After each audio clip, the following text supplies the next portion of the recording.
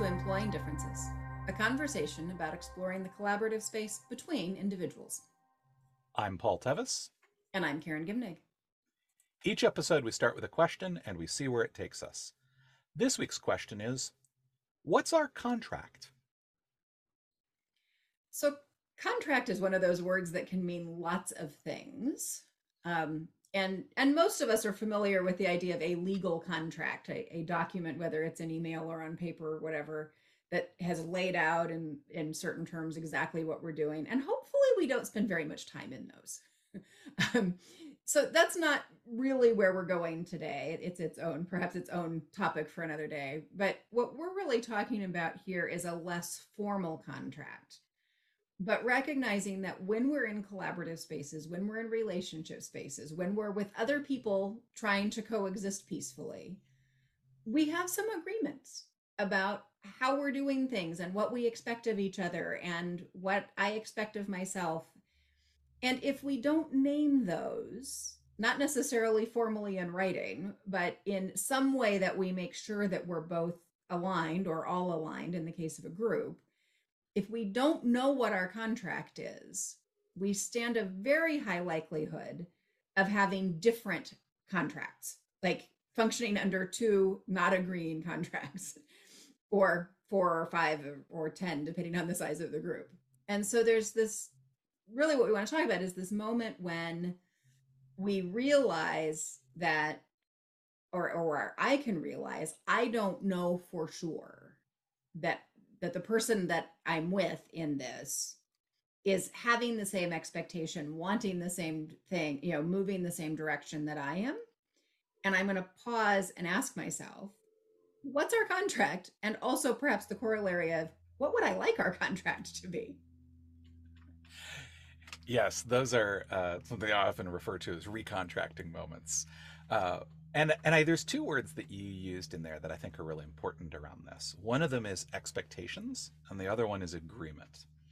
And I think when we think about this idea of contracting, um, and what is the set of expectations that we're operating under, and that's usually what it is that I expect this is what I'm going to be doing. I expect that this is what we're going to be doing together. I expect that this is what you're counting on me to do. Like there's a set of expectations around there. And I think what happens is we get into those moments where we realize some of those expectations aren't lining up with what's actually happening. Um, and that's where I think we can notice that we may not have agreement about those expectations. The idea of making it explicit and sort of naming it is about making sure that there is agreement around expectations. And I think this shows up in more and more places than we might realize. For me, it often shows up, for example, when I'm collaborating with my business partner on something, and we'll be working on a thing, and he'll get very excited or very energetic about some particular thing that was not what I thought I came to the meeting to work on. Right? That's very often what shows up. Right? It's the like, I think we're getting together to work on X. Now, as it turns out, he's really talking about Y. And I actually am not sure that Y is what we should be focused on right now. This is a great moment to say, what's happening here? I expected that we would focus on X, and I'm actually probably okay to focus on Y, but I want to have an agreement. I want us to align around the fact that we're going to go focus on this other thing instead. Like that's one possible thing that can happen. Another possible thing is to say, we need to talk about this because I don't think we should be focusing on Y. I think we should be focusing on X, and we need to get clearer on what it is that we actually want to be doing. And so I think it's really about noticing when what's happening isn't what we expected to have happen, where we thought we had an agreement, or maybe we did have an agreement, and we're noticing that we're not following that, or it's going in a different way. And even if we're okay with shifting there, I think it's super useful to get used to and to build the muscle for talking about the fact that our agreement seems to have shifted. We seem to be doing something else, and taking that moment to recontract. Mm-hmm. And I think a lot of the time it's an easy shift, right? Like a lot of the time we're fine to shift, but for me at least, if I expect, and like expectations kind of have two uses in our common language. There's the like person in authority saying, I expect you to, meaning I want you to, you said you would, like this is my expectation of you, like what I think is the right thing for you to do. But there's also what I expect just means what I predict, like what Mm-hmm. I thought was going to happen without any judgment associated to whether it was the right thing or not. It's just what I thought. And even if that's what I mean by expectation, if things start going differently than what I expected, than what I predicted was going to happen, I start getting anxious and uncomfortable. Like Mm-hmm. I don't have the sort of secure parameters. It's sort of like all the guardrails came off and I'm just on the edge of the cliff. And I may be fine headed down that road, but I want to know where the edges are again. Like I want to know what I can expect to have happen and what I can expect my role to be in that. And so I think one of the things that doing this often does is it allows us to shift. It gives us a safe way to say, okay, so our agenda for this meeting was this thing. And it doesn't seem like that's actually the most important thing right now. So if you can name that and be comfortable naming, this is what we thought, this is where it seems like now we want to go. Is that, am I reading you? Or even whether I agree or not, I was thinking we were headed this way. And now I'm getting the sense that you think we were headed a different way or that you are headed a different way. I'm wanting to check in with you about that. And it's the curiosity that we talk about more or less every episode. But it's also just that willingness to track. This is the thing that's going on in the room that we're in. This is the thing going on in the space between us. Mm-hmm. And, I think in this case you're talking about with your partner, you may be aware that that shift is happening in the space between you. And he's just not, because he's passionate and excited. And it probably goes the other way sometimes too, I would imagine that, but whoever it is that's seeing we're out of alignment with our previous contract, or we're just missing a contract. We don't have a contract. We don't have those guardrails within which we can kind of know what to expect. Mm-hmm. It's so useful to name it. Mm-hmm. Mm-hmm. Yeah, the thing you said about that, the sort of being off balanced and not having the guardrails, right? It connects with things that we know from neuroscience research, which is basically that our brains are giant predicting engines, right? And when we mispredict something, that creates a sense of instability, and our brains really don't like that. And so yeah, that while we're caught in that space, it can actually be hard to make that shift that you talked about. And so yeah, even just naming it, like, oh, I'm noticing that there's a difference here. I think you're right. Let's make this right turn. Let's go there, even though we said we were going to go straight. That allows our brains to relax sort of around it. And actually focus on the work, because that's really the problem. Is that when we have this misalignment, a lot of our cognitive energy gets redirected into that mess rather than being able to focus on whatever it is. I mean, going back to the idea of we're working on X or we're working on Y. Well, when I'm thinking about the fact that we said we were going to do X and we're dealing with Y, that means I have way less energy to deal with either X or Y. Like it's just going off into the steam spurting out of my ears at that point. And I want to say that I think that this idea of contracting and recontracting doesn't actually have to be super difficult. One of the very simple things that I do, for example, in almost every call that I'm in, every meeting that I'm part of, particularly when I'm the one running it, and it's a small number of people, is I always start with the question, what are people hoping happens here today in this call? What are you hoping that you get out of it? Because people are coming in the room with either predictions or hopes, right? They have expectations, but it may be that no one else is aware of those. And if we can get those all out on the table, right, we can either say, yes, we are going to deal with those, or no, we're not. That takes 2 or 3 minutes at the beginning of a call, particularly one-on-one, right? And then we now have a contract for the rest of our call. Like this is actually what we're going to dig into, right?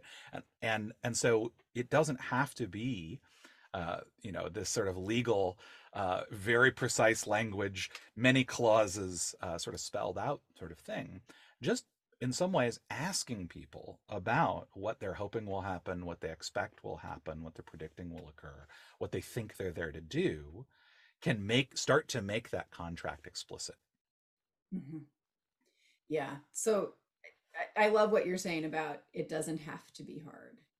Because I do think that's one of the reasons we don't do it, is that we expect it to be a space of disagreement, or we expect it to be, you know, making waves or whatever. And most of the time it's not, actually. An awful lot of the time, particularly if we're catching things early, um, everybody's still flexible. Mm-hmm. Particularly, nobody's figured out there's a problem yet, so nobody's anxiety's up, or right, like we're all good.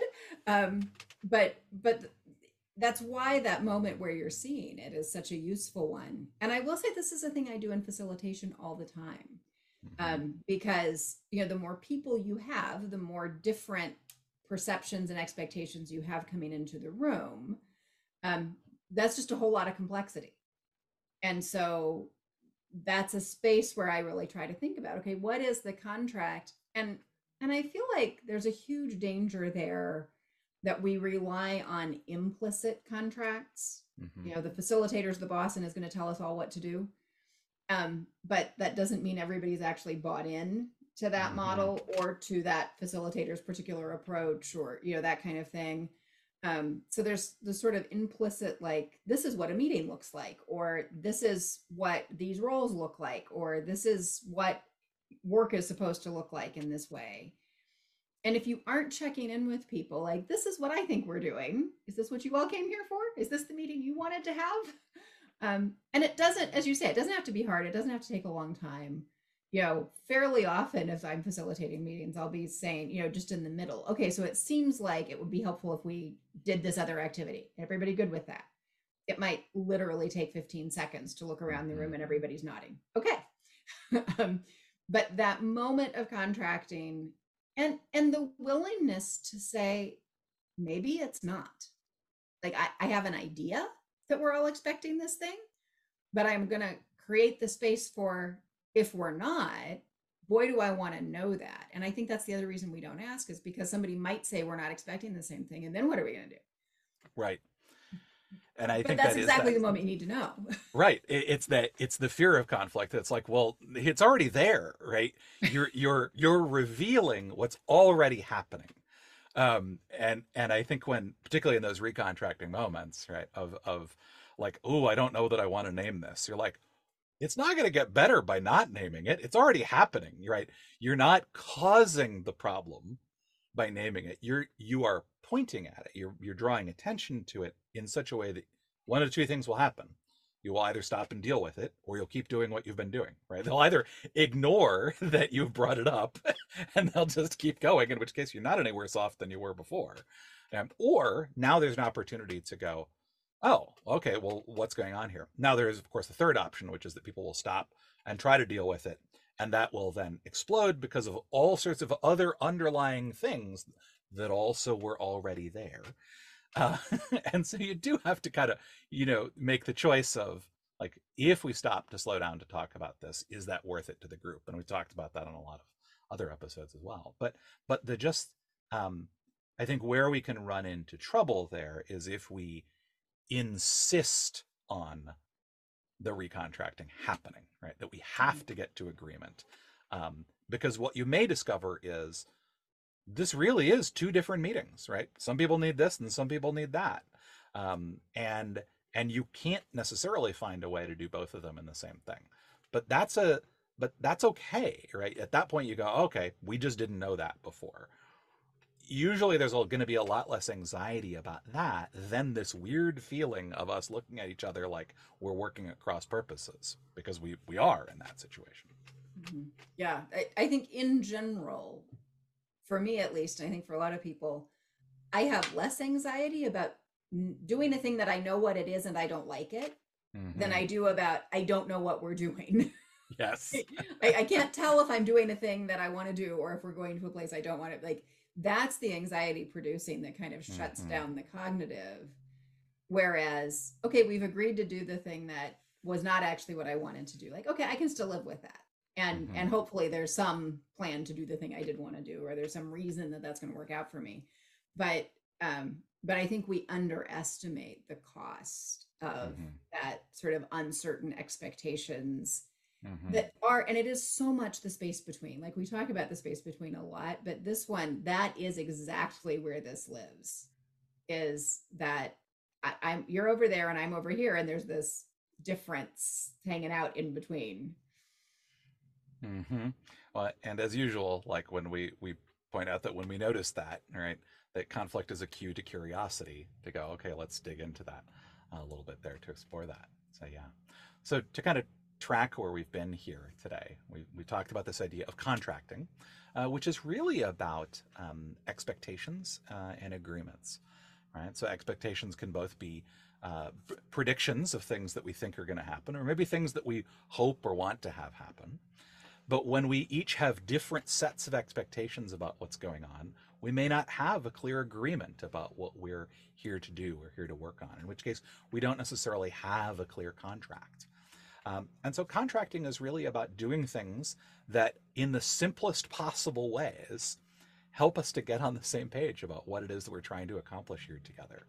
Because when we lack that, we can have that uncertainty, that sort of misprediction about what's going on, that strange anxiety that crops up in the space between, because we're not trying to do the same things. We're not actually working towards the same goals. And that drains our cognitive ability. It drains our ability to actually work well together and to collaborate. And so when we start to notice that those things are happening, we also, in sort of the simplest and lightest ways that we can, want to do some recontracting to point out what it appears to be that's happening, how it seems to us to be, and really kind of asking whoever it is we're working with or with the group, which way do we want to proceed? What do we want to do about that? How do we want to, in this moment, reestablish our common expectations and our common agreement about what we're going to do? Recognizing that sometimes we avoid doing that because our fear of what might happen, if we point out that we're not all aligned, can be getting in the way.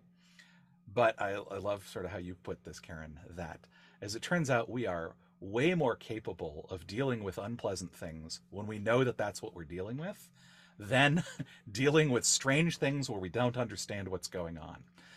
And so that's one of the things that we find really useful about this idea of really being clear when we're working together about what our contract is. I think that's going to do it for us today. Until next time, I'm Karen Gimnig. And I'm Paul Tevis, and this has been Employing Differences.